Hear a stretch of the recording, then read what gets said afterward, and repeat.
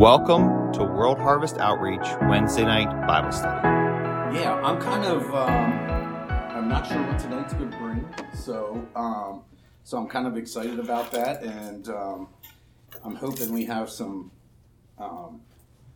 good dialogue tonight, and mainly because, there's some things that we may get to, may not get to, but I feel like, based on last week, you can slip up your hand if you want to let me know.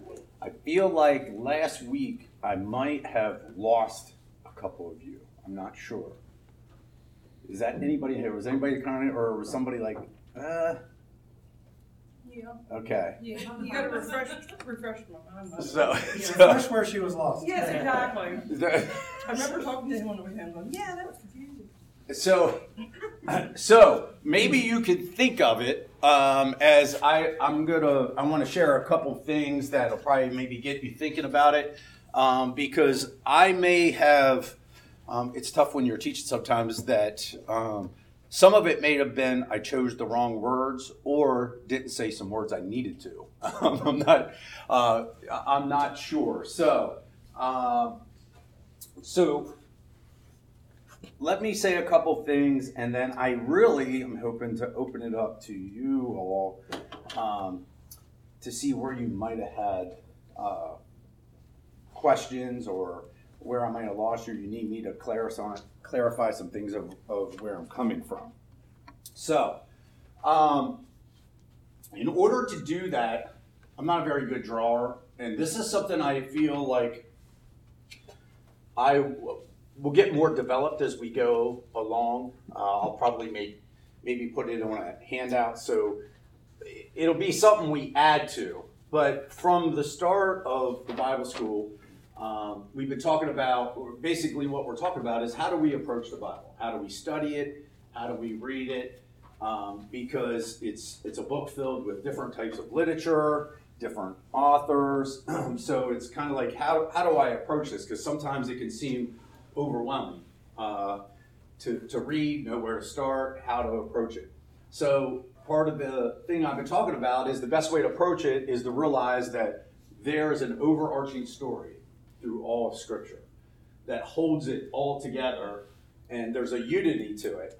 And sometimes you don't see it, but if we understand the whole story, that helps us to interpret big parts like how to interpret the Old Testament, how we approach the New Testament, how we approach the book of Genesis, how we approach the Gospels. It's all in an overarching story, and part of when we do that, we need to always come back to realize there is a central approach to the Scripture and an overarching story that runs throughout and is developed and gets formed. And so I say all that because I realize I started off by saying this last week, and I didn't come back to it, and I'm thinking maybe this is where maybe I might have lost some of you. I made the statement that throughout, specifically the Old Testament, is that we see these, and I called them like fingerprints of God, fingerprints of Jesus throughout the Old Testament. That as you read through it, it's kind of like God has left these different clues. You can call them clues if you want to see it as a mystery, or things he's left for us to find him. As Mark said on Sunday, God wants to be known, he wants to be found, and he's left things throughout all of history, and in particular the Scriptures, to reveal, to say that when we look back, because we kind of know the end story, when we look back, there's these evidences or fingerprints that God has left for us to see, that Jesus left for us to see him. And so that's what I started with. And what I want to say is, I think the words I might have chose, and I'm not sure if this is where maybe some of this got lost. Specifically, we were talking about Cain and Abel, and specifically the blood crying out, and I kind of asked and how a lot of times that's been the most popular way it's been interpreted is it's kind of like this blood's calling out to God, and it's kind of like this almost like revenge, like Abel's blood's crying out. And what I wanted to say is that to me, that's one of those, and let me use a word here that's used a lot of times by biblical scholars and people who teach and study the Bible, is the word typology, which basically means that there are these typologies or things that point, in this case, to Jesus. That there are examples or foreshadowings of who he was and who he is. And I think one of those that we see early on is with the story of Cain and Abel, and specifically Abel. And I talked about Hebrews, where Hebrews specifically says about how the blood of Abel, it talks about the blood of Abel, and how Christ's blood, even more than Abel, basically brings this healing aspect to it. And so, somebody open up Hebrews. I kind of quoted that wrong. I want to make sure I quote that right. Can somebody turn to Hebrews, the end of Hebrews 12? I think it's 12. Or is it the end of 11? Where it talks about where we were. Do you have that, Mark? It's Hebrews 12:24. Is that what you want me to do? Yeah, can you just read that real quick? And to Jesus, the mediator of a new covenant, and the sprinkled blood, which speaks better than the blood of Abel. Right. So it's talking about Abel's death and how, Christ's blood even more so. And what I need to probably put in some context to get to this, and then I'll open it up because hopefully I don't confuse you more here. Hopefully. So everybody just pray right now. So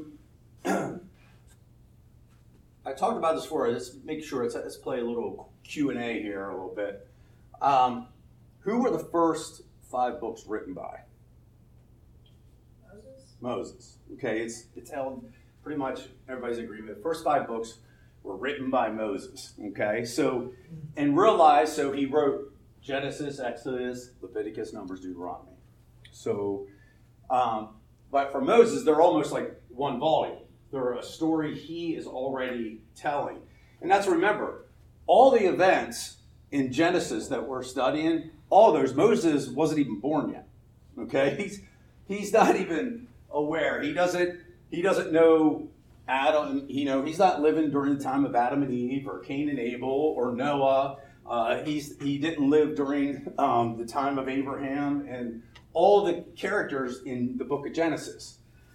But he's writing. God's asked him to put these things down to the people. So realize that he's living during the time when God saves the Hebrews from Egyptian bondage and makes them his people. And he saves them. They cross the Red Sea, and he promises them that they're his people, and he's going to give them this land that he's promised them, that he made clear back to Abraham. Okay? So he's writing back. So realize when he's telling the Genesis story in the desert, okay, to the people he delivered, that God delivered from Egyptian bondage, the law has already been given, like the law of Sinai. Okay, the 10 Commandments come down. All that has already been given to them as he's telling them the back history of who they are and where they descended from.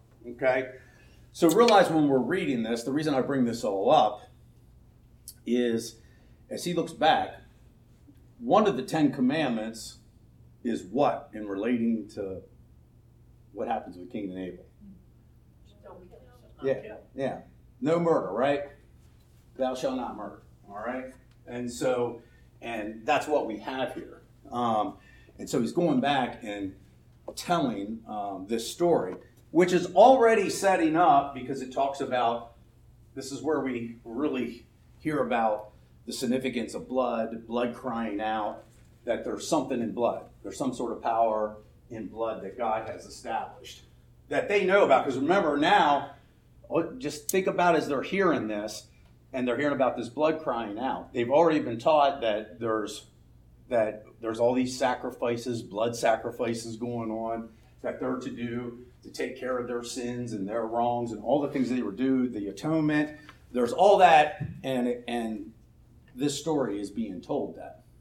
So it's already from our standpoint, kind of chronologically, we're already getting a foreshadowing that there's something about blood. And realize that the animal sacrifices for Israel themselves is that the animal itself was precious. It was making a sacrifice for the sins of the people. And it was the blood in particular. And there's also, I'm trying to decide if we should turn there or not, but there's a whole passage in Leviticus, I think it's the end of chapter, I want to say chapter 17, that talks about how Israel is not to eat blood or drink blood. Does everybody know what I'm talking about? Mm-hmm. And why aren't they supposed to? What? It's the life. Because it's the life. Right. It's the life that brings life to flesh and all that. And kind of what I wanted to show you, this is a foreshadowing to me of Abel, of what Yahweh does when he comes incarnate in the person of Jesus, where he dies for the whole world. And basically, whatever the sin was, murder or all the sins we have, is that they're redeemed. And here, what I want to say, this is a foreshadowing, is that by law, and Cain should have been basically killed for what he did, by the law that's given for killing his brother Abel. Is everybody with me on that? That's what should have happened. Yes? What law? What's that? What law? The law that God established at Sinai through Moses. Even though it was in the future. Yes. Moses wasn't there, but yet he's telling them about this story. Okay, all right. So you're talking more from the author's perspective. Yes. When he wrote it. Yes. Got it. Yeah. From when he wrote it. Because the question is, why did he write this? Mm-hmm. Why this story? Because that's the idea. Because listen, there's a lot of time between Genesis 1 and when Moses is telling and writing down the story. And think about it. Even before Abraham, think of all the time we don't know about. We only got 11 chapters before Abraham, okay? And a lot happened there. The question is, why was this part told, and why was Moses to share this? Historically speaking, how much time is that? What's that? Historically speaking, how much time do you think that was before Genesis 1 and 11? I don't really have a good answer for you.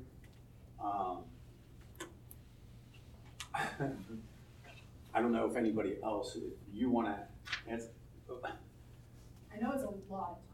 Yeah, it's a lot of time, and part of the reason I probably could have gave you that answer at one time, probably when I was back in the I'm study. trying to think of the genealogies. Wasn't there 13 generations between Adam and He was 14.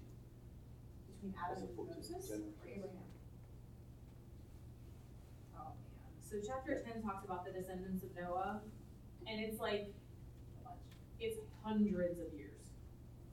I mean, hundreds and hundreds of years. Right? Because... Well, and you look at the genealogy in chapter 5, there's people that lived like 800, 900 Right. years. I mean, they're not going to have kids till Yeah. 200. So, Yeah, right. So it's a lot of time. And I'm not saying, like I said, I could probably trace the number. I mean, I could look that up, but what I don't want to do is get bogged down. No, and I don't In want that. to either. I just wondered off the top. Yeah. I think the biblical term is buttload Yes. Buttload. I like that. of time. Yeah. Buttload. of time. A buttload of time. Excellent description. So It's Hebrew. It's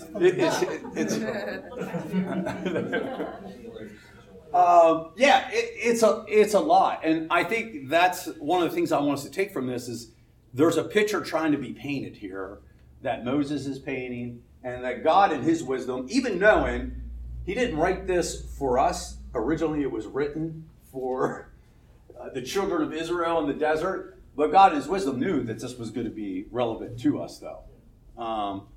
So, we'll find out as we go through. I'm going to probably come back to this. God is a very good planner. Okay? So when you look at Diane, you think that's the kind of planner God was, very detail oriented. So she's a reflection of our Father's planning in this. So very well thought out, planned, that once again, this is where I would say this is one of those fingerprints. If you were looking for Jesus in this story, I think that's part of the point here, is because, kind of back to what when Mark asked the question, that's why I said, is he's talking to the community of the children of Israel in the desert, telling them this one particular story about Cain and Abel, as he's telling them about how did we get to this point. Because I'm sure they're asking the same question that we all ask. Where did we come from? How did the world start? I kind of said, like, there's these worldview questions when we read Scripture that Genesis does and Scripture gives us. It's this story, and it answers a lot of questions for us, and it's no different than what we ask today. Where did I come from? How did the world begin? Why is the world so messed up? Things like that. How did we get to this point? They're probably wondering, why were we in Egyptian bondage? We're God's people, then why were there? There's all these questions being asked. And he pinpoints this one story. And this is the mindset, I'm hoping that I probably should have said so I was clear about this. So once again, they already know about all the sacrifices for the sin. They have the commandment that you shouldn't murder. And by that, the penalty is death according to the law of Moses for that. But they're hearing this story where Cain is not killed and he's spared by God, the same God that gave them these laws. So it's already pointing to Jesus, and I think the grace that's already there. Because I think, and I should put this up here, I've talked about this before, why I said we'll probably be adding this. So this all big picture is the story. I think one of those characteristics that's part of the whole story is grace. We don't see it fully and don't see it clearly till Jesus, but it's there. We see these little images where God is revealing, the Father is revealing his heart of who he is and why he's even going to come. Because that's, remember, he was already planning to come before he even created the world. Before Genesis 1:1, he already had all of us in mind, had everything that we see that we think is beautiful in nature and everything that he's made. That's all in his mind. He already knew he was going to come. And the other interesting part, when Mark was talking about Sunday, when he's talking about, I want to be there to talk to him and be there, like he's kind of showing the pictures of him forming us and forming Adam and wanting to be there. The other interesting part of that conversation that I believe God's going to be there is we have to realize when he's creating Adam, he's not just thinking about Adam. He's thinking about the body he's going to come in. He's forming it thinking, and I'm going to come. Wow. And I'm going to come in this too. So when we even look at our own bodies and stuff, we got to think, this is what God envisioned for himself too. It was the image that he had in mind, which is the importance of even, I mean, that's just kind of a little mind-blowing thing to me, to think that he's already thinking, I'm going to come in this shell at the time until he breathes life into it. This is what I'm going to come in. I think that in itself is kind of mind-blowing. So he's already thinking that. So that's why I'm saying Cain is spared here. So you already see some of this grace. And here's the reason I think this is important. Because I talked to a lot of people at work. Most of them are not believers and stuff. And, part of their problem is the Old Testament. Part of it, I mean, they already start to think like, yeah, Jesus is cool. God of the Old Testament's there. And to me, it's misunderstanding the story. It's misunderstanding because you got to read the whole story to really, because it's not a little bit of time. The world back then and our world now is so different. There's similarities though that we're going to point out because humans haven't changed a whole lot, but the way the world was, the way it's thought, it was much different. And so I think it's very important that, once again, this is a person who should have died by the law of Moses. They're hearing this. Here's the thing. I don't know if they got it or not. I think some might have, some may have not, of God that, wow, God was gracious then. If you go on past that generation that Moses is talking to, I mean, God was always trying to convince them of this all the time, that he was graceful because they would go worship other gods and he would still forgive them. And we read like the prophet Hosea, who basically is a thing of basically the book basically is saying that Israel is like a harlot and a whore, that they're worshiping and in bed with other gods, but yet God still says that I'm not giving up on you. I still love you regardless of that, and tries to win their hearts. So I think that's what I was trying to make sure, which is why I went to communion, is once again, even at this story, which is not a tragic story, we still see a glimpse of the heart of who God has always been and is revealed fully in Jesus. So, saying that, questions or where that you may have about that. And I want to make sure you're with me on this.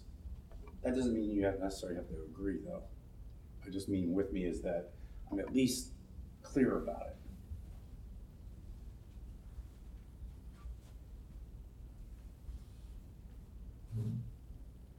Tammy, how you feel? Yeah? Does that make Yeah. more sense to it? What you just said?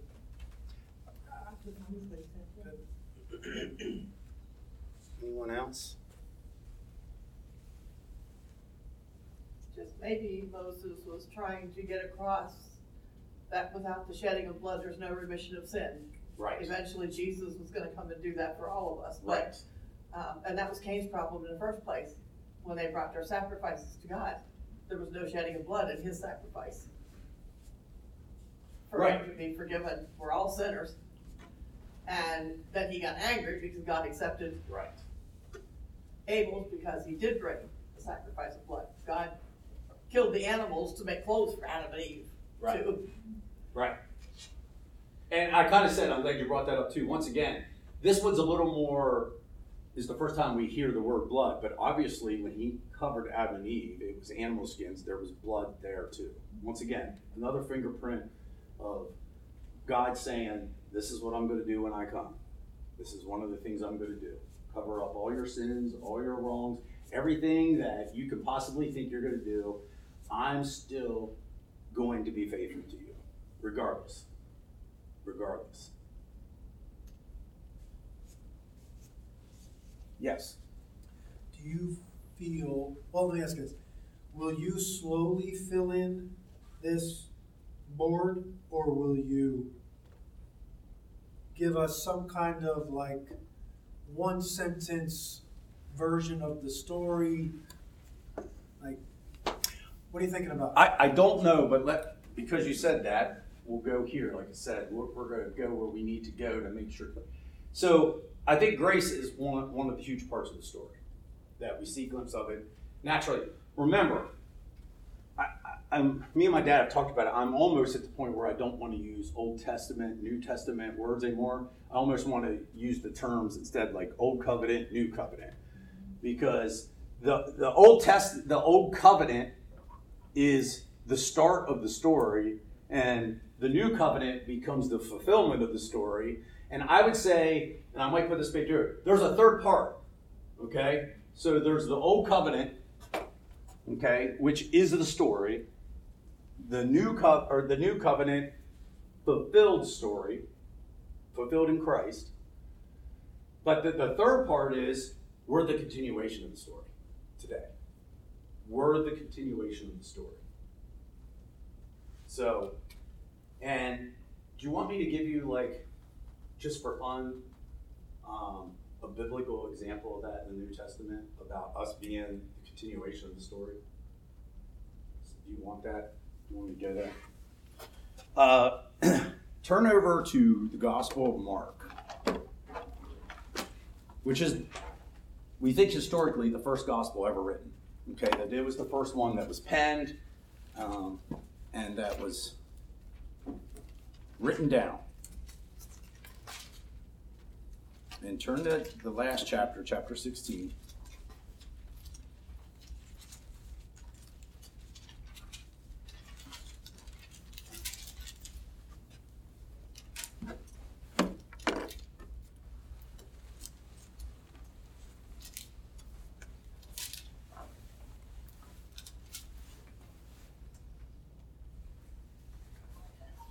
Okay. Does anybody have, probably all of you do you have a footnote of when Mark's gospel ends?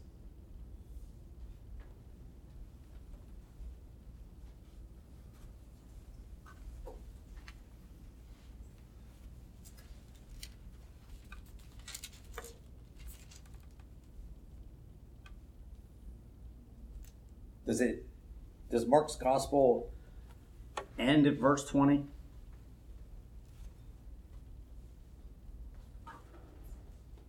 This is the thinking question. 16:8. It has the shorter ending of Mark, and then it has the longer ending. Yeah. Does anybody else's Bible have that little footnote? Okay. So, what that is the oldest and most reliable manuscripts. And when you get into biblical scholarship, for the most part, what's agreed upon is the older the manuscript, probably the more reliable the source, because as it didn't get written or somebody else written, is that the oldest ones are probably what Mark, who wrote the Gospel of Mark, what his intent was of the original story, and that the second part was added on by a later apostle or follower, and that it was added on, okay? And so, depending on what you're looking at is, where does Mark's Gospel really end, okay? So I would argue Mark's Gospel ends at 8, okay? Now, when I say that, that doesn't mean I don't believe what happens after that is true. It didn't happen, or it's not something for us as well, okay? So when I say that, make sure you understand that doesn't mean I don't think that's scripture or that what happens after 8 didn't happen, okay? It's not what I'm saying. But what I'm saying is, this is what's missed about the Gospels. The Gospels told their version of Jesus in a certain way for a certain reason. They were written originally to communities. They weren't written like, I need to write the history of what happened here with Jesus. No, these were like Mark or anybody else who preaches on Sunday telling us, giving a sermon and telling about who Jesus was. And so that's what we're getting here. So when this was originally told, it stopped there. And as maybe more things were heard, that was there. But when you look at Mark's gospel, okay, could I have somebody read the first 8 verses of chapter 16 and realize, and just keep in mind how this gospel ends? Can I volunteer? Go ahead. When the Sabbath was over, Mary Magdalene and Mary, the mother of James, and Salome brought spices so that they might go and anoint him. And very early on the first day of the week, when the sun had risen, they went to the tomb. They had been saying to one another, "Who will roll away the stone for us from the entrance to the tomb?" When they looked up, they saw that the stone, which was very large, had already been rolled back. As they entered the tomb, they saw a young man dressed in a white robe, sitting on the right side, and they were alarmed. But he said to them, "Do not be alarmed. You are looking for Jesus of Nazareth, who was crucified. He has been raised. He is not here. Look, there is the place they laid him. But go, tell his disciples and Peter that he is going ahead of you to Galilee. There you will see him, just as he told you." So they went out and fled from the tomb, for terror and amazement had seized them, and they said nothing to anyone, for they were afraid. Okay. Yes. The thing I would say about this is, once again, the story, the reason it ends there is that it's not over. There's more to the story that literally came historically after that, which is why we get more in the later Gospels, because obviously they did eventually go tell, right? They went and told the disciples. And that's the point, is we're the continuation of telling the good news, the story of Jesus being alive, and that everything he said was true, and the resurrection confirmed it, and they go on. Part of Mark's stopping to this, realize it's kind of like a sermon is he's trying to get them to see the story is not over. The story is not over. It continues. And we know, historically speaking, then, Acts is written later. We learn what the apostles do. We get more from the other Gospels. But I think part of Mark's point is it goes to what Mark's really been preaching on when he talks about faith. And what is faith again? How did he define it? The belief in things what? Unseen. They didn't see Jesus, but they were told he was resurrected, and they were to go tell the good news and tell his disciples the good news of it. And to add on to that, we find out, think about it, that story happens. When we go to John's gospel, we have doubt by disciples, right? Or whether he was, Thomas has doubts even with Jesus standing before them. And it's him, and he says, touch me and touch my hands. And what does he say? He says, you only believe because you've seen. But blessed are more those who haven't seen and believed, had faith and believe in this story. So remember, we're the continuation of the story. None of us saw the physically resurrected Jesus. Does that make our story any less? And how many of us are maybe even scared to tell the story sometimes? But it was told. And so we are that continuation of the story. And like I said, Mark was like the first gospel penned. And so more is developed after that, and Luke and them tell the story. But I think part of what he was saying to his believers, because a lot of them might not have saw the resurrected Jesus. And he's telling them, but you need to have faith, and you need to believe. And that's one of the themes in Mark's gospel. Now, naturally, we're not going to read the whole thing, but when you read it, it's one of the things that's discussed there. So we're the continuation of this story. It's not over. It's not over.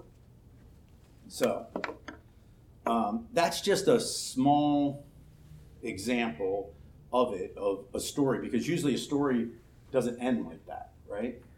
But there was a purpose and why it was written there, because Mark was trying to get his disciples to realize the people, the community he was writing to, is you're the continuation of this story. And by the way, it was believed that Mark's gospel, that he got his teachings about Jesus from Peter, who was a first-hand account, who walked with the Lord, that he got it from Peter. And you got to realize that he's writing this to a community differently in Peter who may not have saw the resurrected Jesus. And his point is that he's convincing them, he's really teaching them about faith and about this story and how they're the continuation of it and they're to go forward. So we don't sometimes, I think, read the Gospels like they were originally written, which is these are giant sermons that they were given to communities to encourage them in the faith, which is why we meet on Sundays. Same thing. This one just happened to, it's kind of like we record our sermons now, right? There was no recordings, there was none of that, there was no TV, so it was written down. But this was a lot of the preaching. They say Mark's gospel was kind of the preaching of Peter about Jesus and the way he told the story. Like in Luke, this is what you were saying reminded me of how Luke opens. I never noticed this line before, but it says, just as many as have undertaken to compile an account of the things that were accomplished among us, just as they were handed down to us by those who from the beginning were eyewitnesses and servants of the word. Right. Yeah. And it's funny because Luke, more than the other, basically makes the point. He is trying to give a historical account. It says to write it out for you in a consecutive order that you may know the exact truth. Right. So make no mistake about it, as we talk about this, this story is continued. It is continued. It doesn't end with the book of Revelation. We're the continuation of it. Any questions about that? Everybody still with me? Okay. Now saying that, what Mark was saying, what I wanted to put up here, I wanted to ask you, so the overall story, because I think this runs throughout, but if we just have the knowledge we have so far, from Genesis 1 to where we are in 4, I think we could say something about the story, about who God has revealed he is at this point. Who is God in the story? What's the overarching view of who he is?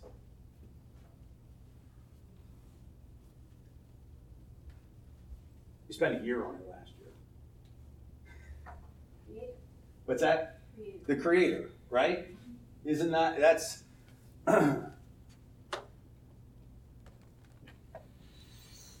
he's the creator. Okay? Now,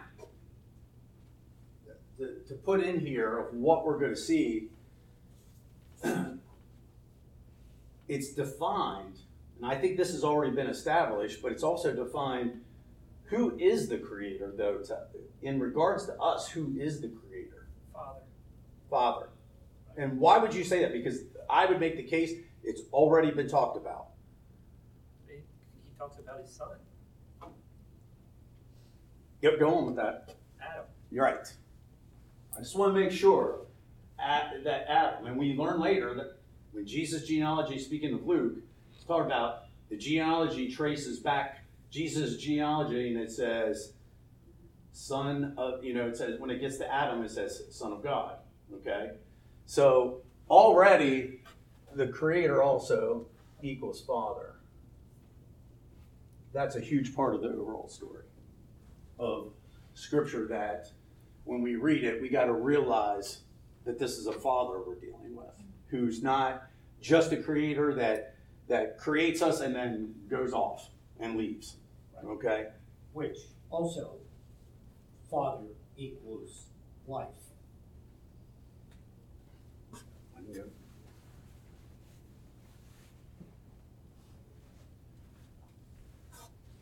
Because the term father is. Go ahead with that. I wasn't going to connect it to that, but life was going to be one of the parts of the story I was going to say. Go ahead. Right. Well, the reason I think it really goes here is because all of us who are fathers, even in the natural, life comes from the father, seed planted in the womb. So all of these are really equal: creator, father, life. He is not only our creator, he's our father, he is our life. We are a product of him. So life is a very important part of this. And that life comes from him.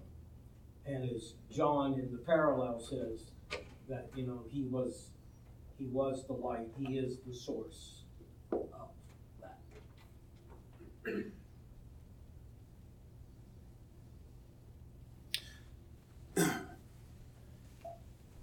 And what does life, and this is where you can look, I want to see if you're connected to realize this is a big story, so you can bring the New Testament when I ask this. How is, when you look at that, when we say like part of the overall story is life, what things come to mind to you as the story progresses in the New Testament? Because we know he's the creator of all life in Genesis 1. And then is there other scriptures, other things that come to your mind when you think about that? Does this all happen in these opening chapters?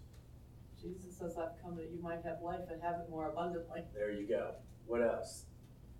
They're all over the place, really. Where does Savior come in? What's that? You have the Creator, the Father, life. How you tie the Savior in? I think I tie that phrase. I guess I don't. For me, I wouldn't isolate that as one of the overall themes of the story. I think it's because I think it's an aspect of what a father is. Like a father would protect his kids at all costs and save them from. Because as we even look at the Old Testament, God saves the Israelites. They cross the Red Sea. Savior is part of it, but I feel that that's part of the characteristic of the Creator Father life imagery is what I would say. I think that's an aspect of his character, of who he is.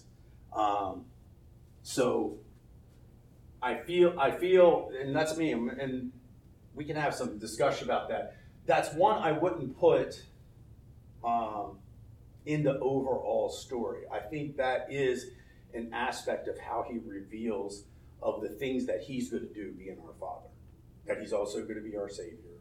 That's one of the things he's going to be. He's going to be our protector, and he's going to be our healer. I think those are aspects of the character of who he is as a father. Because I feel like that was the number one image Jesus had of him was Father. That's what he was trying to show us. So that's why I wouldn't put it in there. But Savior, but when I say that, I want to make sure I don't say this wrong. Because Savior is a big image, but I think it's showing who the creating Father is. Because Savior is how the Israelites initially see him when they cross over the Red Sea. They come out. That's how they see him, because then that's how they worship him. They realize he's the creator, but they realize he's our Savior too. He saved us from Egyptian bondage. He saved us from and it's part of the imagery of Jesus himself is that he saves us from bondage. He saves us from sin. So there is that aspect. I just wouldn't put it there. I think it's back to this central theme of Father. I think that's part of defining what kind of Father he is. Like we say, he's a good Father as well. I think that Savior thing is in his character of who he is. So would that be God the Father, God the Son, God the Spirit? What? Which part? You're connecting Father with Savior. Is that like Jesus being God the Son? I don't, if I know, and Wayne, maybe you'll have to come back to me as a minute, but when I talk about Jesus, for me, it's no different when I talk about Yahweh, for me. Yeah, I understand that. So they're one and the same. So that's where I think the wording might get bad. So,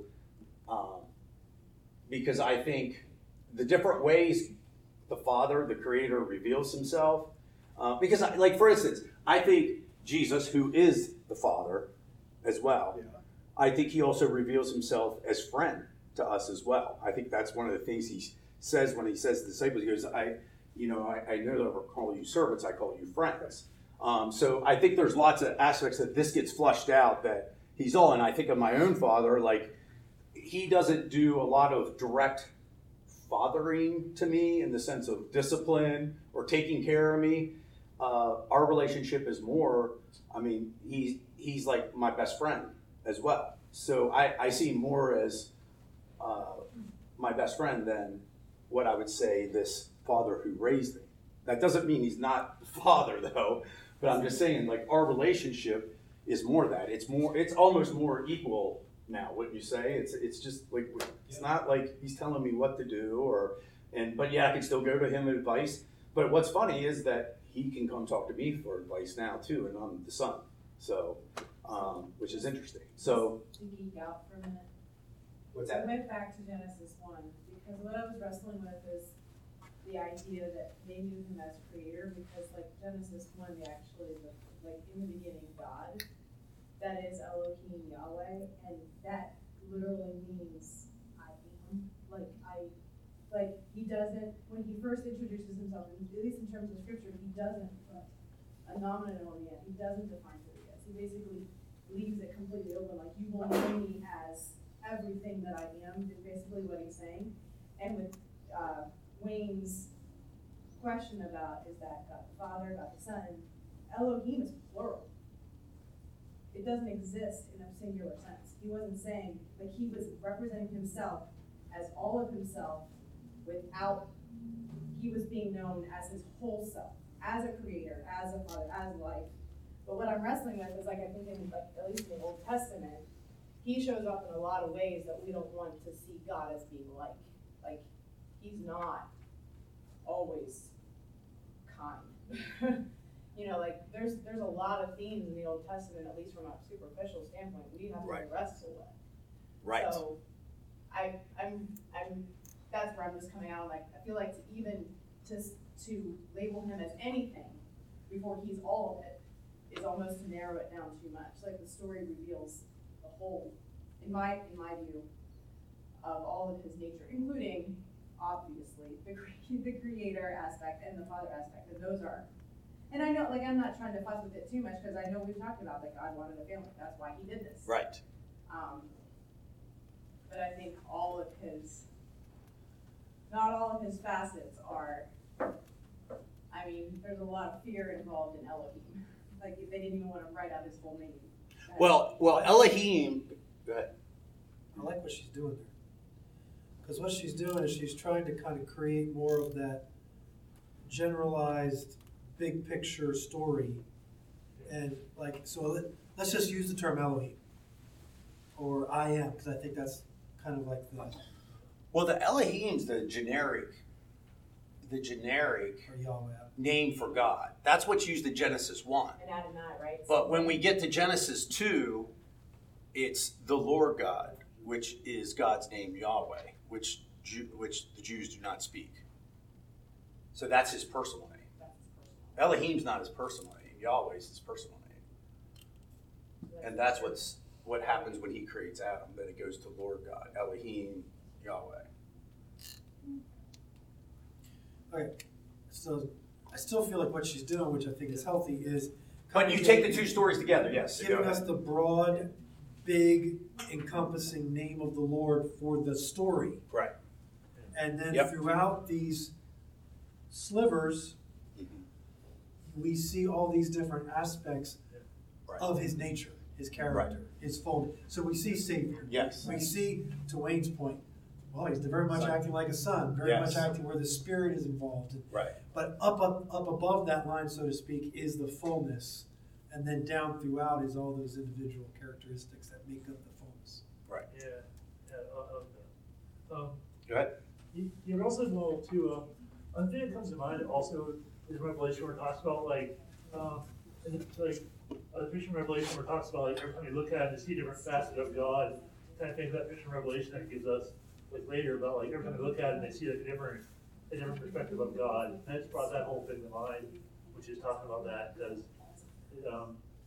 I think Revelation is one of the visions he's talking about. Like he's like a jewel or whatever, and like every time you look at him, they see him like more different, and they worship him, that kind of thing. So I find the exact scripture, but from memory. But the whole premise is like every time we look at the Lord, we see something different in him, and we should always be like open to like on what it looks like kind of thing. Every time we look at the Lord.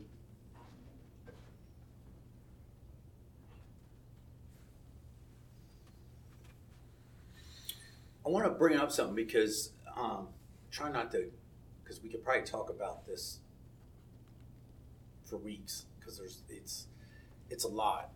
Diane kind of mentioned it about like, well, there's times we look at God and he doesn't seem so kind. Let me say as we go through, what we need to remember is remember the people of Israel, the Jews, the Hebrews that God saves, they're referred to as the children of Israel, is that they were like really young, almost babes. So I think when we think about parenting our own kids, I know there's times where Jill and I made decisions and they would have said we weren't very kind.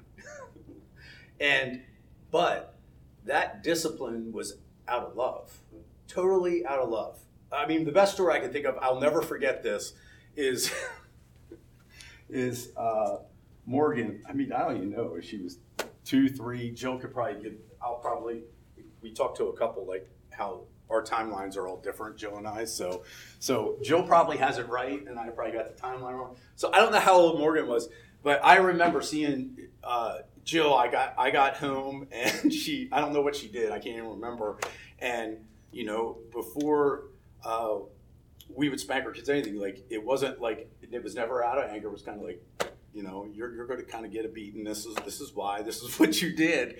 And I remember Jill just like, as she's even explained to her, is just crying as she's doing this. And as, she hit her, it was this little paddle we had or whatever it was, crying as it's going on. It was totally done in love of what we thought was best for our kids. And I think we got to realize when we go through, especially because it does, as Diane said, you can look at it, but if we're not looking at it from a father aspect and a parenting standpoint, I think it's, then you think that God of the Old Testament is not Jesus, but I think we have to keep it in the context that is in. It's why he's looking is that we move on to what we talk about at this body a lot is becoming mature sons and daughters and stuff. That was the ultimate goal in this whole thing. And so their story is part of our story as well. It's that life. When we go through, we have to realize it's the same Father that we experience because of what we have experienced with Jesus. So it's some of that is tough to hear. And I think that's why Paul, too, Paul in Galatians talks about the law, which can seem very cruel. Even the law's put down. His point is the law was a tutor. It was a teacher for a time. It wasn't the ultimate of what God was trying to get to and the relationship that he wanted to have. And so, because remember, too, this story starts off as a wedding between Adam and Eve and God. Okay? Bible begins with a marriage and a wedding, and the book of Revelation ends with a marriage. The bride and the groom coming down to be adored when we read in Revelation 21, 22. The same thing. That is a very mature and the most intimate relationship we know of as humans is the relationship between a man and wife. And so that type of oneness, which is interesting to know, kind of getting back to the life thing, but I want to get back to you guys. One of my favorite passages is when Jesus says in John 17, where to me he literally defines eternal life or life of this, because I think it's fulfilled in this statement when Jesus says, he goes, eternal life is this, to know the one true God and the Son whom he sent, talking about himself. And the word know there is the same Greek word that is to use when it's talking about sexual relations between a man and a woman. It's that intimate. Right. To know, that's what eternal life is to know your Father, your Creator. That is real life when you come to know him that intimately. That's what life is. And we see it at the start of Genesis here when we're looking at it. But wow, it's the whole intent of the story was life. That we realize there is no life outside of a life with God. And it's kind of what we see as we go through these chapters of Genesis. Life's not so good without God out there. And that's what we really see in these first 11 chapters. It's not real good. We can see what life with God is like, and it's not real good.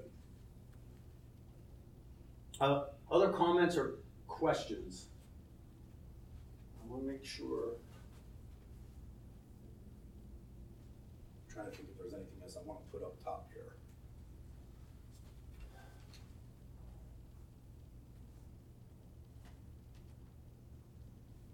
Okay. Nothing else? No other questions right now or anything?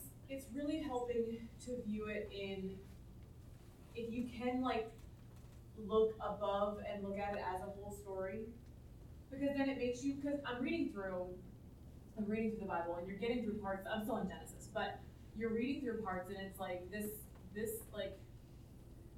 the God that I know, what, right? But if you look at it this way, and Diane's talking about how the name of God, he wants you to see all parts of who he is, and if you look at it that way, my question to Diane was, do you think in an effort for the Lord to show us all of who he is, that idea would have led him to which stories he had Moses put in the first 5 books? Or like in the Old Testament even, like before, like do you, not, I guess not Old Testament, but do you think him wanting to reveal certain characteristics of himself would have led to him like which stories he would have said, Moses, I want you to tell that. Like that's what I want. If I understand what you're saying, I think when you read through scripture, I think I said this last day, one of the most important things, let's just go, just step back from what you said and come back to it. When we read the scriptures, the most important aspect we always got to keep in mind is context is everything. Context is always important. Otherwise, we have the ability to where we could misinterpret who God is or say something about God that he's not based on the context of what is said. So saying that, yeah, that context is important to what you're saying about that, because we could easily, the writers are trying to tell, every biblical writer is trying to tell a certain thing to the group of people he's with at that time.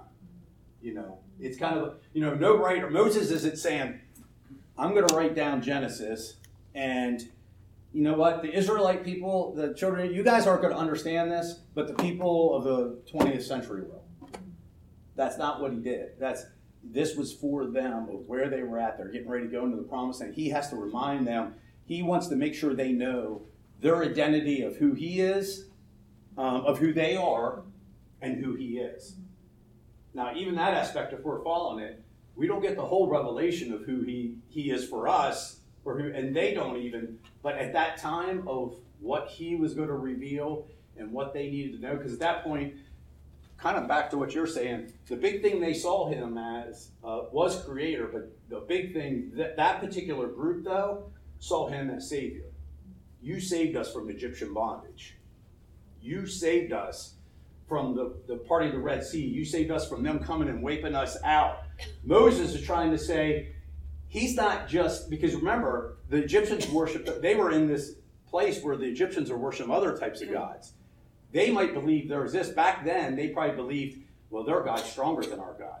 That was part of the story is, no, our God, the God of the Hebrews, is stronger, and because they lived in this culture where there was multiple belief in gods, and whatever nation was winning, that means their God was more powerful. And that was the mindset. And Moses getting back and saying, listen, you see him as Savior, and that's what I'm saying. It's an aspect of it, but he wanted them to know, he's not just the Savior, and he's not just the Hebrew God. He is the God of the universe that created everything you see. And the gods that the Egyptians worship, like the sun god and all that, that's why when we did Genesis, I was saying, it didn't point out each day exactly everything God made. It pointed out specific things because, once again, Moses is trying to show them, that sun god? God created the sun. And that's why it's talked about specifically created, because the Egyptian, that was their most powerful god. And so the point is, that's not a god. That's a created thing from the one and only true God who saved you from Egyptian bondage and is making you his people. And he's making you his people so you can be a light to the other nations and the world so they can come to know him as creator, father, and the creator of all life and the sustainer of life. And so I think that's part of when we're reading Genesis, it's kind of what we're talking about. It's trying to add to their image because they saw God as Savior, the people he's talking to. But he was much more than that. Much more than that. And to add to that, in the Hebraic concept, Savior is really deliverer. The Hebrews didn't relate the way we do in Christendom to the word Savior. You need to be saved. That's not what it was to them. when you look at Deuteronomy, over and over again, he reminds them, I am the one who delivered you from Egyptian bondage. Doesn't say saved, because the word saved or savior in Hebraic sense is deliverer. Whenever the angel said, you shall call his name Jesus, Savior, in the Hebrew sense of what was being said there, deliverer. He shall be called Jesus because he will deliver his people from their sin. And keep in mind the context that Jay went over with us about the idea of sin being one hiding oneself. If you put it in that context, he's talking about being our deliverer. The problem I think we get into is the translation of the religious connotations of the word saved or savior. Looking at it in the original sense of deliverer changes the tone of how we look at that. He, the creator, father, giver of life, is the deliverer. And that was so from the beginning and continues throughout. He is the one who delivers us to where we no longer have to hide ourselves from him, because he, the deliverer, is the one who brings us out of that, makes us realize our identity in him, and restores the relationship. So looking at it that way puts it in a different light, because this story we keep talking about, it's a twofold story. It's the story of a loving Father, he who is our beginning, who loves us forever, but it's also a story of a fractured relationship. And he is the one that delivers us from that and restores that and brings it back into being. That's the overriding story. Because when we read, because there's really two stories going on here. I'll be brief about this. I know where you want to go with that family thing. But let me just say this. Back when we were talking about, well, we see some things that seem to be unkind that God does. And I think we don't want to lose focus of the fact that there's two stories going on here. There is this overreaching story of grace and God and who he is and his love. But there's also then, as we read the Bible, it's the story also of this fractured relationship and what's going on with these people. So on one side, you've got the story of humankind, which I would also put in parentheses, history of humankind. And then you've got this story, God's story. And it's laid over top of that, those types and shadows, those fingerprints of who he really is over top of that story. There's two stories going on at the same time. So when we read the Bible, I think we need to remember there's two stories going on here. There is the actual history of humankind, the story of humankind as they advance forward, and then the story that's the story being told that we started with in Genesis that's going on, and the two are parallel. They lay over top of one another. And so I am sure that in the human story, there are times that God may have appeared unkind from their perspective, not understanding the story that we've been talking about, which is the story of love, him forever loving us and ever pursuing us and ever seeking us. So I just think that the word Savior needs to stay in the context of deliverer, because that's who he is. He is our deliverance from all of the things that are not good for us, bad for us, that we need to be delivered from. Okay, he became a dad again because he like corrected me about the Hebrew part, because the Savior part, it literally is the Hebrew deliverer. That is the. But I want to come back to you real quick, based on what I said. So, I wanted you to come back to me based on what I said too, because I think I was following you. Did that make sense? Yeah. Okay. Like, is there anything you read that you were kind of like, you said you've been reading through Genesis. I just wanted to hear more of your story, I guess. No, it's just like you. Because I think you brought up some really good stuff.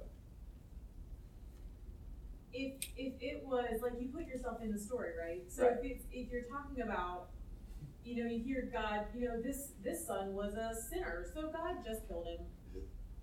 Straight up happened. This son sinned. He was a bad guy. God said, "You're done." Next one came along. He wasn't much better. God said, "You're done too." Like you think to yourself, cities and killed them. right? Like, wow, okay, there's a point here, right? Like for some reason, this story made it. This isn't the only time this happened, I'm sure. Right. But for some reason, this story, God said, "Moses, I want this story in. I want you to make sure that this story comes across." So it just to look at it from a bigger perspective, it makes all that more digestible. Right? Yeah, As I'm not at the new covenant, I love this conversation. So I'm looking around the room, and some of us have houses where there are children that are of the age where they can have conversations apart from mom and dad. Have you ever been the mom or a dad and listened in on one of those conversations between the kids? And have you ever thought to yourself, I so bad want to get in the middle of that and bring some level of correction or insinuate my parental perspective, which is so much different and better than their current perspective. So for I don't have a specific example, but let's say something happens between the entire family and the parents just do something, and then an hour later the kids are in the room talking about it, and the parents are in one room talking about that event, and the kids are in the other room talking about the event, and the difference between those two conversations is exactly what Barry's talking about. So the conversation that's going on at the divine level is extremely different and high level compared to the conversation that many of us see as we read specifically the Old Testament and even the New Testament. Because there's still a ton of misinterpretation of who God is, even with Jesus in the flesh walking around. So the reason why I love this Bible school specifically and the way Jay and Barry are doing this is they're constantly bringing us back up to dad's conversation. Because we get caught up in the weeds of the kids' conversation. And sometimes the kids' conversation about mom and dad is not at all accurate to what mom and dad are trying to accomplish or even who they are. You guys with me on that?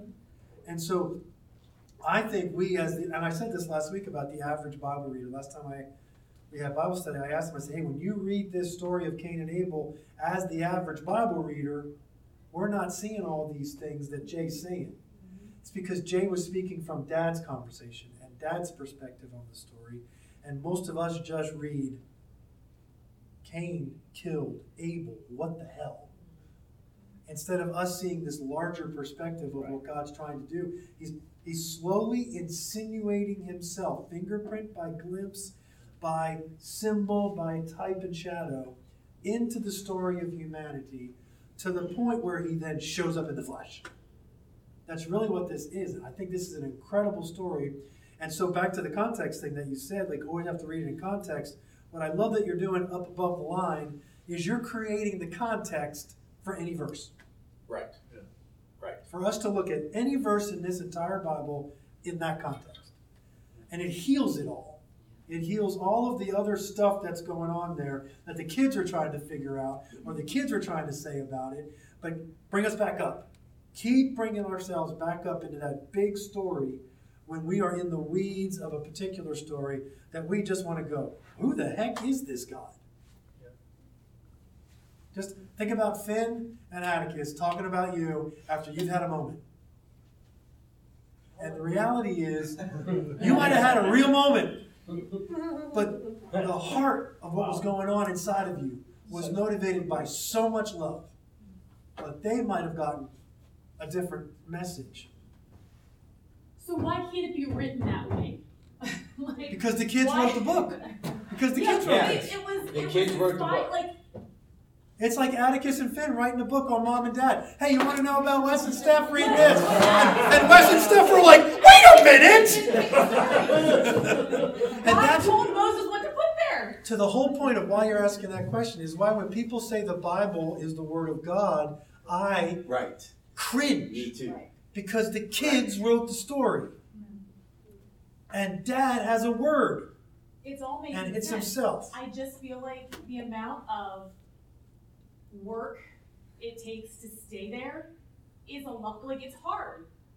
It's hard to read this and be like, oh, I gotta take this and like hold that with a grain of salt and now back up again. Like, it's a lot. Yeah, that's why you have to finally decide for yourself. And I know this breaks a lot of Christians' hearts. This is not the Word of God. This is someone's interpretation of the Word of God. Spend more time with Him than read this. Yes. And then go back and spend more time with Him and then read this again. And then say, read this with me. That's how we do it.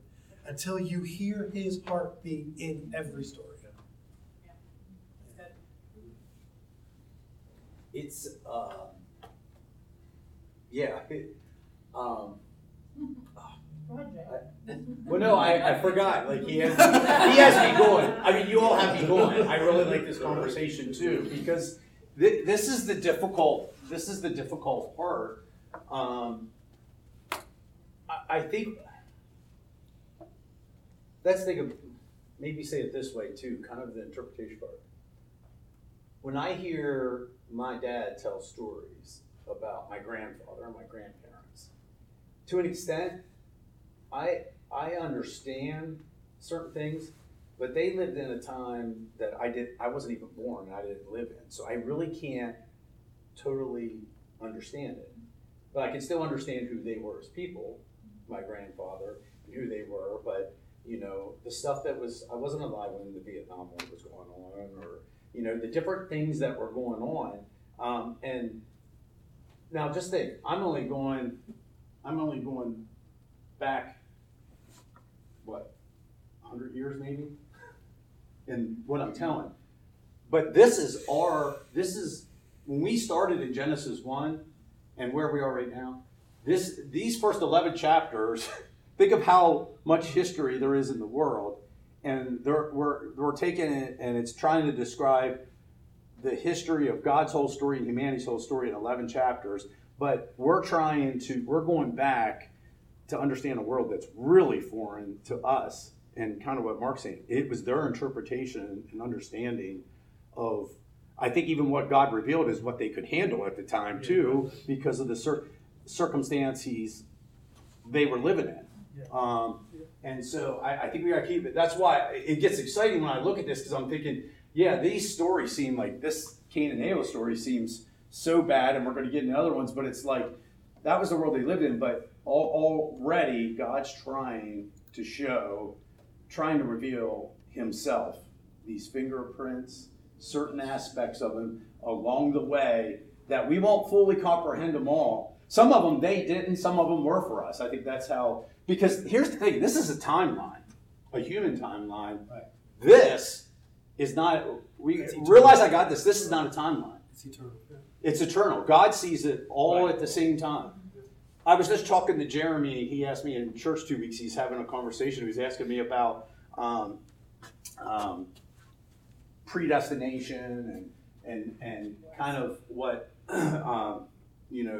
Calvinists believe and stuff like that. And we're talking about that. And my point to him is like, I used to love to be in those when I was in college. You're like reading books about this, about free will or whether God knew. And it's like, and I kind of told him, he's like, well, I don't even think that way anymore, because that's putting God in a timeline. I mean, how can we understand what it's like to not be trapped in time and space? And somebody who's always been Our God's always been. There was never a second. There was never a point in time he came to be. We can't even comprehend that. So we get in those arguments, like we're trying to describe God in a human standpoint about, well, did he know? If he knows, I'm going to say. No, it's not like that with God. For him, it's why he's the Alpha and the Omega, the beginning and the end. He sees the beginning just as he sees the end with us. Not just us as individuals, but even humanity. So if you can understand that, great. I can't. All I can do is accept it in faith of what I can't see and what I can't quite understand. But I experienced him, so I know he's real. And there's stuff that goes, but we got to realize it is hard, but it is part of our history. It's like learning about our own ancestors and that's what we're looking at. It's not an exact here, but we're learning their experiences, and we're walking them and thinking. It's kind of even why Jesus said, even when he goes, they didn't understand it all either, but they understood enough. He said, Abraham and Moses, they were excited about this day when I came.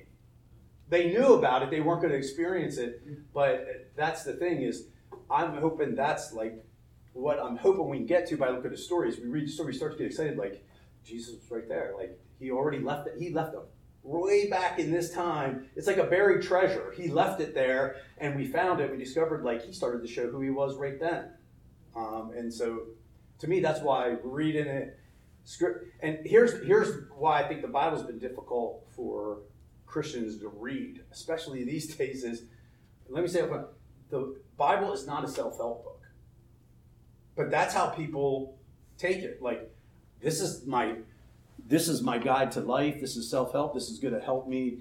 Is some of that in there? Yeah, the things that where God's going to help. But once again, it really points to a life with God, and that's where it's kind of like when we went through the whole thing of wisdom, the difference between human wisdom and God's wisdom.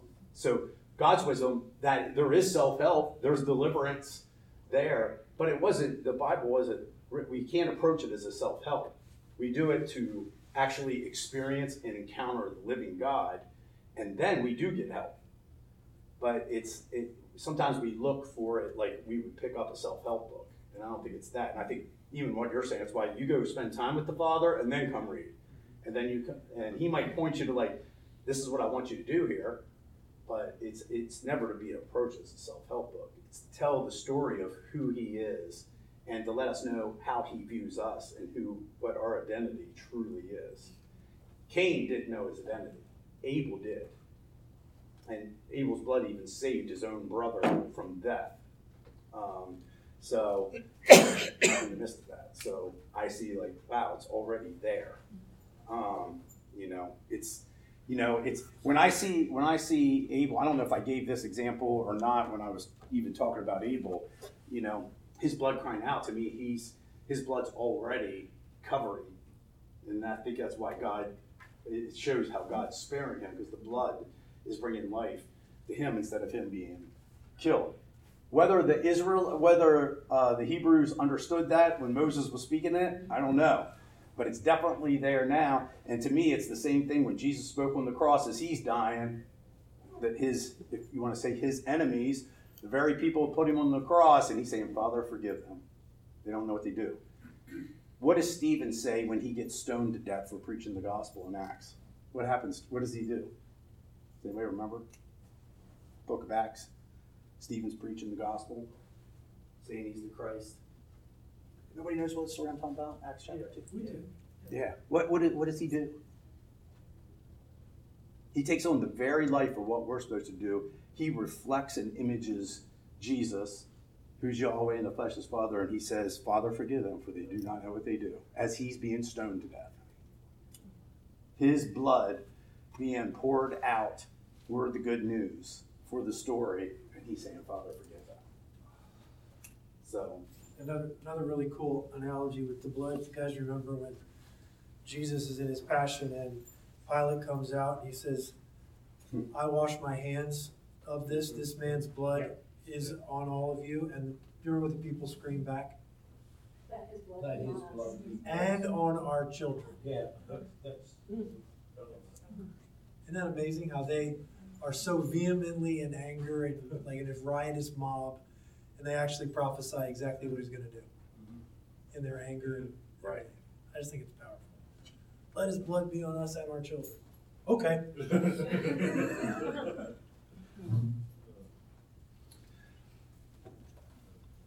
And if I may quickly add, back to something you said that really caught my attention. You're absolutely right when you said, well, wasn't it God that gave Moses these stories and these words to write down? And yes, he did.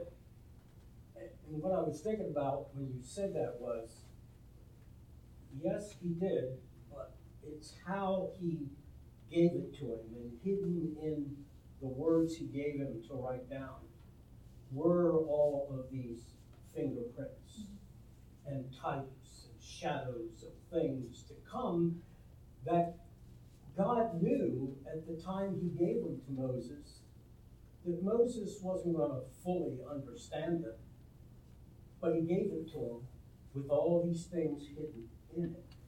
And using the father analogy, the way I spoke to my son Jay when he was 2 years old, compared to how I spoke to him and what I said to him when he was a teenager, and the way I now speak with him, totally different. Why? Because of what understanding is possible in those various ages and time. This story that we talk about is progressive, never ending. His kingdom is without end, what Scripture says. It constantly flows and goes. And along the way, some people catch up with it, and some see the types, the shadows, and finally realize that it's there. It doesn't come all at once. But the Father's love is such, he communicates with his children on the level they're on at that time. And then as they mature, they begin to understand more and more of his words. I guarantee you Moses had no idea of all the wonderful hidden things that he had just been given when he put the Torah together, those 5 books with Pentateuch. Had really no concept. Had a glimpse, I'm sure, but not a total concept of everything that this was going to entail. And so here we are progressively moving along. And when I even think about the types and the shadows of the tabernacle, when God gave those instructions to him and said, this is the blueprint, don't do it any different than I'm telling you and lay it out this way. And just look at the progression of that, because it so matches everything else that he also told him in Genesis. Because the layout of the tabernacle, the outside court is 4,000 cubits. Basically, if you represent that as 4,000 years, that's the generations to the coming of Jesus backward to Adam. And the inside holy place, it was 2,000 cubits. That's roughly the 2,000 years of since Jesus has been here. The most holy place is 1,000 cubits. That basically is that 1,000 years of peace that's spoken of in the book of Revelation, when Satan's going to be bound and there's going to be peace for 1,000 years. You put all those together, and you end up with 7,000 total years. A day is 1,000 years. 1,000 years is one day. It's reflective of the 7 days, the 6 days of creation, the 4,000, the 2,000, and then the day of rest, the day of peace, the 1,000, which is the most holy place in the presence of God himself, is the day of rest. All of those types and shadows were there. All of that is in the Pentateuch as one book called the Torah. All of those types, shadows of what was going to come for humankind that the Father created, communicated to his children as best that they could understand. He's a true Father in that sense, which is why I just loved your analogy about the conversation between that. That is just so rich, because that is very illustrative of exactly what we're talking about. And those of us who have been privileged to be parents, to be able to experience, we have a little better insight into that than those that have not had that experience. Because at least as earthly parents, we get to experience some of the things that other people who are childless or just never had children, they have a much more difficult time getting it, I think. The other thing, to kind of bring some of this to an end here too, Mark was talking about us this weekend when he's talking about God. God's always doing what 3 things? What's one? Love. I mean, that's part of this overall story. What was the second? I want to know. I know. Forming. Forming. That's what we're going to see from where we're at in Genesis, where you see God start to form us, form our understanding, and what was the third one? Sending. This is all, by the way, back to Genesis 1 and 2, the original things he was doing with Adam and Eve.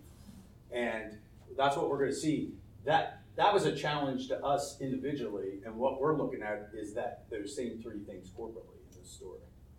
That's what we're seeing. So, do you guys like cliffhangers, or does that annoy you guys? I really want to leave you guys with the cliffhanger. I like cliffhangers. You like cliffhangers? Okay, so here's what I want. Can you guys give me just 3 minutes to get this cliffhanger set up? Go. Okay, 3 minutes. Because believe it or not, I'm jumping ahead to 6, but it's because it's connected to where we're at in 4. It really explains what happens in between. So I want to ask you a quick question. And it's funny, Ben's not here because he's the one that asked the question. I want to ask you, Genesis chapter 6, I'm sure you guys have all read ahead on a bit. Who are the sons of God? Who do you think the sons of God are? Do you know who? You're allowed to answer this now. This is part of the cliffhanger. Who do you think the sons of God are? Or maybe you're not sure. Who have you heard the sons of God are in Genesis? Does everybody know what I'm talking about, or I need to read it real quick? Everybody know? Tell you what's been taught? You can either tell me what you think, or you can tell me what you were taught. Or maybe you don't know. It could be either. I can tell you if you know, I would rather go no. Only go to what you've heard if you're not sure. What I was taught, which is not what I believe, but it's what I was taught. Okay. Is that it was the result of angels having relations with human women. Okay. What about everybody else? That's also what I was talking I've heard that. Okay, Mark says he does it. Is that what you believe? I have to tell you, I don't don't think know, I give it thought that much about thought. You just thought, this is a weird story in the midst of Genesis, first 11 chapters, right? What's that? It's all Weird. never thought about it. There's a weird bucket over there, and it's in their weird bucket. It's in their weird bucket. So there's a weird bucket. Is there anything else? Okay, let me leave you with this, because we're gonna talk about this because it's important to the story. But I want to make this challenge. If anybody in here does think that the sons of God were angels, whether angels having sexual relationships with humans, or whether you believe these are just bad, evil angels, I want you to think of why you believe that and where that is in Scripture to back that up. I want you to think, where is that formed? Is that a belief somebody else has that they put into the story, or is it can it actually be proven in other parts of Scripture that the sons of God are actually angels? Bad angels in this case. Okay? So if you think it is angel, because that's how I heard about it too. But So when you say that, are you saying that angels, beings who are the children of angels and women, are they angels? no. Okay. I'm just talking about the sons of God. Yeah, so am I. Just them. Okay. But you're asking me if we think they're angels. Yes.